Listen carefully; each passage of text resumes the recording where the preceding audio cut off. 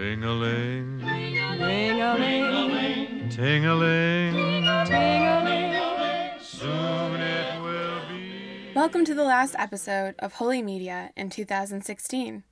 It's been quite a first year. So to wrap up this first season, I thought we'd explore the history of Christmas. It's beginning to look a lot like Christmas everywhere you go. Every year, it seems a new controversy arises about the celebration of Christmas in the US, and everything seems to become a part of what's been called the war on Christmas. Even Starbucks cups. And yet, this isn't actually a new phenomenon. The struggle over the Christmas holiday isn't a post-1950s issue.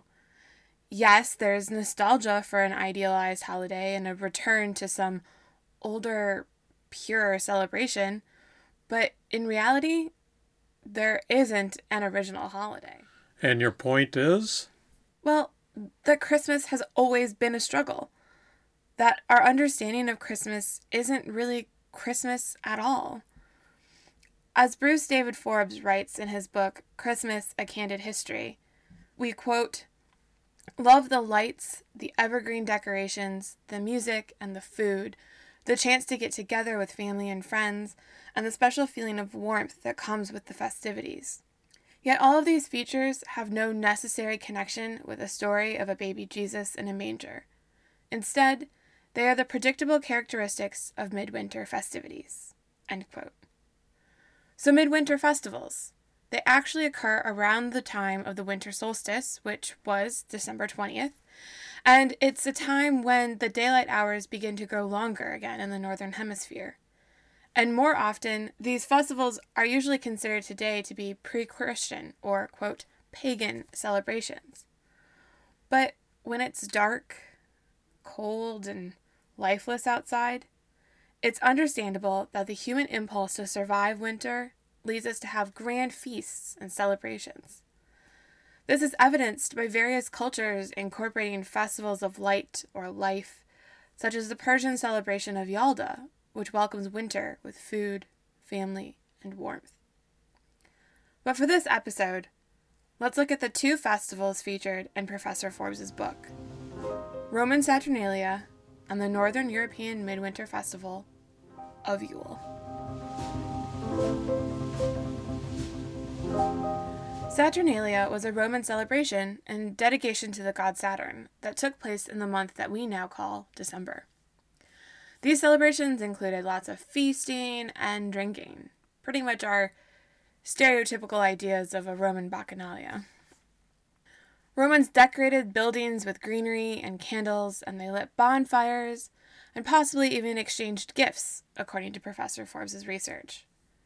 He writes, quote, "Saturnalia serves as the first example of a winter festival that existed prior to Christianity, and it fits many of our general expectations.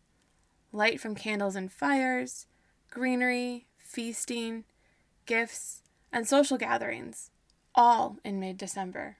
End quote. But what about Yule? Well, oddly enough, the term Yule has come to be equated with Christmas in the minds of many. However, it's a term that predates Christianity as far as records can tell. And a lot of our knowledge about Yule is actually colored by Christian missionaries interacting with pre-Christian populations and the impressive puzzle piecing together of events that historians do. So, what do we generally know about Northern European Yule celebrations? Animal sacrifice, so there was fresh meat. Think ham or turkey or pot roast or whatever your family eats for Christmas. There was ritual drinking, or what I like to say, the jolly portion of the celebration. And fire. Remember that concept of a Yule log? Some sources even suggest that evergreen wreaths were hung at doors to ward against evil spirits with their prickly needles. I'm starting to think this all sounds very familiar, don't you? Okay, but what about Jesus? It's right there in the name. Christ, Mass. Well, let's look at the Bible. The birth of Jesus only appears in 2 of the 4 Gospels in the New Testament, and they don't even tell that much about the event. The nativity stories of Matthew and Luke combined from the common narrative we tell about Jesus' birth. But in the text, they're actually quite different. The Gospel of Matthew includes the Magi, or wise men, the guiding star, and escape to Egypt to avoid Herod's wrath. The Gospel of Luke, on the other hand, includes the rejoicing of shepherds and angels appearing to them in the fields. In Luke, Mary is the one told about the coming birth of Jesus, whereas in Matthew, an angel appears to Joseph. Yet, this is all we know about Jesus' birth from the entirety of the New Testament. So what do we really learn from these stories? Jesus was born. His mother was Mary, and Joseph was wed to Mary. That's not a lot. And church records date the official celebration of Jesus' birth on December 25th only as recently as the 4th century. Before that, there was no date. There was no official celebration of Jesus' birthday. That may seem old, but it's really not for the Christian church. That's about 3 centuries of Christianity without a celebration for the birth of Jesus. Okay, but what does this history and biblical information have to do with how we celebrate Christmas now in the United States? By the way, isn't this a show about religion and media? Where's the media? Well, media doesn't just refer to what we see on our screens. Media can also be the material experience of the worlds we live in. So the Yule log can be a cultural medium. But don't worry, we're about to talk about more typical media now. Literature, poetry, magazines, and advertising have really influenced how we celebrate Christmas in the U.S., and the development of Santa Claus is the perfect example. First, though, here are 2 fun facts about Christmas in the Western English-speaking world. 1. Christmas wasn't always a big deal in England or the United States. It was even suppressed for years by the Puritans in the American colonies. Presbyterian Samuel Davies wrote in December 1758 that Christmas had become about, quote, sinning, sexuality, luxury, and various forms of extravagance, end quote. Or, as the famous minister Henry Ward Beecher said, quote, to me, Christmas is a foreign day, end quote. Bruce Forbes in his book even points out that public schools in Massachusetts met on Christmas Day until 1870.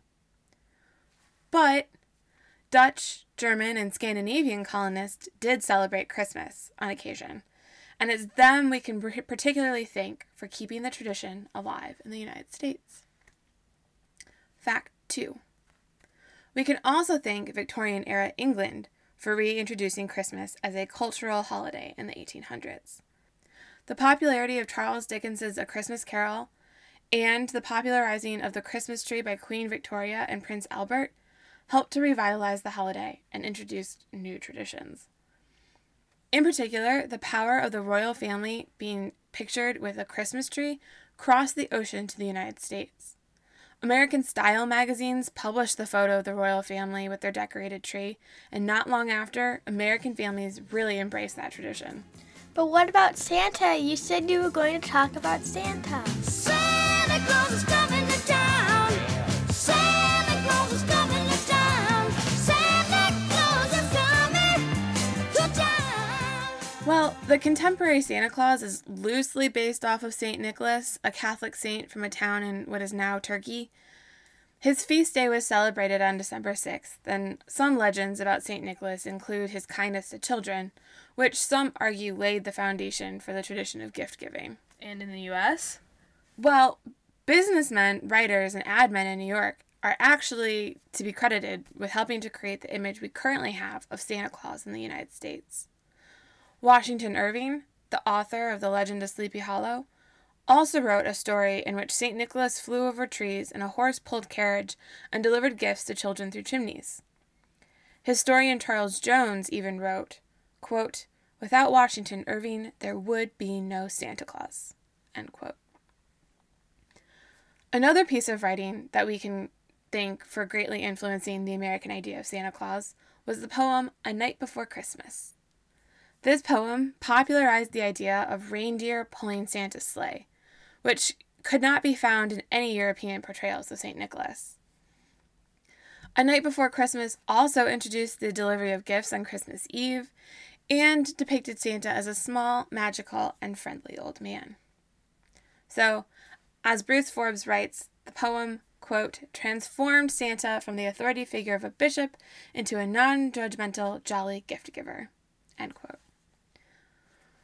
But it wasn't just stories that helped create the idea we have of Santa Claus in the United States. We can also think political cartoons. They had a hand in crafting the Santa American children know and love. Thomas Nast, a cartoonist for Harper's Weekly, drew Santa with the jolly face and wide waist we now know him to have. Nast redrew Santa each year in Harper's Magazine, reinforcing and adding characteristics to the jolly gift giver we know. And we can also thank Nast for the mythology about the North Pole and Santa's elven toy makers. Lastly, and most popularly, we can also credit the artist Haddon Sundblom, who designed the commercial image we know of Santa Claus for Coca-Cola. Sundblom drew the Santa advertisements for Coca-Cola between 1931 to 1964. And yes, there is the mythology that Coca-Cola invented American Santa Claus, but that's not true. It's just the most common image we currently have of Santa. And some scholars attribute the change in Santa's image and his commercial popularity as the actual reason for the increasing cultural importance of Christmas in the United States. Santa Claus as a jolly gift giver was a holiday image both the religious and the non-religious could support and enjoy. So in some ways, the kindness, the warmth, and the generosity of Santa came to represent the idealized spirit of the holiday. Scholar William Waits even argues that Santa played an even greater role than Christianity in the current conception of Christmas in the United States. But what does that have to do with the struggle over Christmas today? Basically, Christmas has never been what we idealize it to be. Many Christians do not and still do not celebrate the holiday. Recall that Christmas only became a national holiday in this country in the 19th century, and that was mainly for non-religious cultural reasons. Also, people throughout the centuries have expressed frustrations with the holiday similar to today's criticisms. During colonial America, for instance, celebrants were considered ill-behaved and drunken. And from the beginning of Christmas's popularity in the U.S. during the 1800s, people complained about commercialization, extravagance, and that the holiday was just a display of money. Basically, what I'm saying is we need to keep in mind that Christmas as we know it is a new tradition. It's not centuries old as we like to think it is. And while many people find a religious significance in the holiday, numerous others don't. Christmas, oddly enough, is a holiday full of drama that extends beyond the family dining table. Feliz Navidad, Feliz Navidad, Feliz Navidad, próspero año y felicidad. Well, that ends the first season of Holy Media. Thank you so much to everyone for listening from the beginning when Jeremy and I nerded out over religious films to this month's mini lecture about Christmas. I'd especially like to thank all of the guests who made Holy Media great. So thanks to Jeremy Fuzzi, Jim Wallace, Casey McGinnis, Sophie Day, and John Howell. It's been a great year, and I'm excited to come back in 2017 with so many more episodes. Holy Media will return in January with a mini episode about civil religion and the presidential inauguration. Regular full-length episodes will return in February. And a quick shout out to my family who helped me with this episode. Their voices broke up the monotony of me talking, and in honor of being home, this episode's beer pairing comes from the local brewery, Shorts. Check out the website at holymedia.com to learn more. Happy holidays, everyone.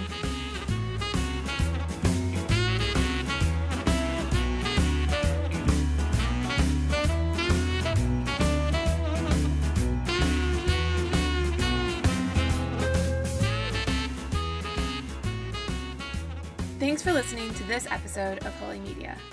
Don't forget to check out the show notes for this episode at holymedia.com. That's WHOLY media.com.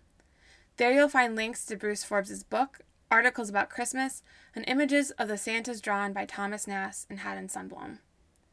Also, please leave a comment. Conversations are great, and I love feedback. You can also start a conversation about this episode's topic on Twitter. The show Twitter handle is @HolyMedia. And thanks to @SPlate1 on Twitter for recommending Holy Media to his followers. I really appreciate the support. As always, you can find the show on SoundCloud, the iTunes podcast app, Stitcher, and Google Play. If you enjoy Holy Media, I ask that you rate and comment about the show on iTunes and Stitcher. Those ratings actually help the show gain an audience and provide me with feedback about what I'm doing well and what I could improve on. If you leave a comment, I'll make sure to thank you on the next show. And lastly, I'd love to get you, the listener, engaged in the creating of the 2017 season. So to do this, I'm asking that you submit an episode topic idea to holymedia@gmail.com.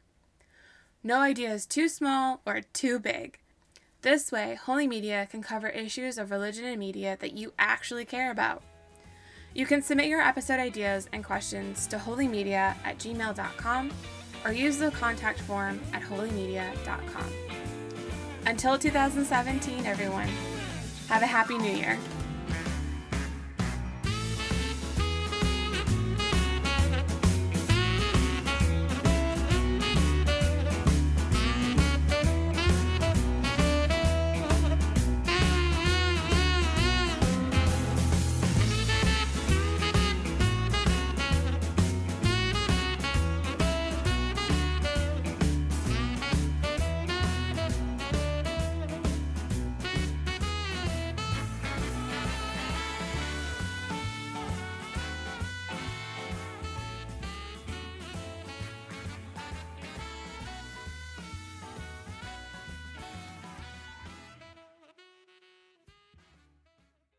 And this is Holy Media.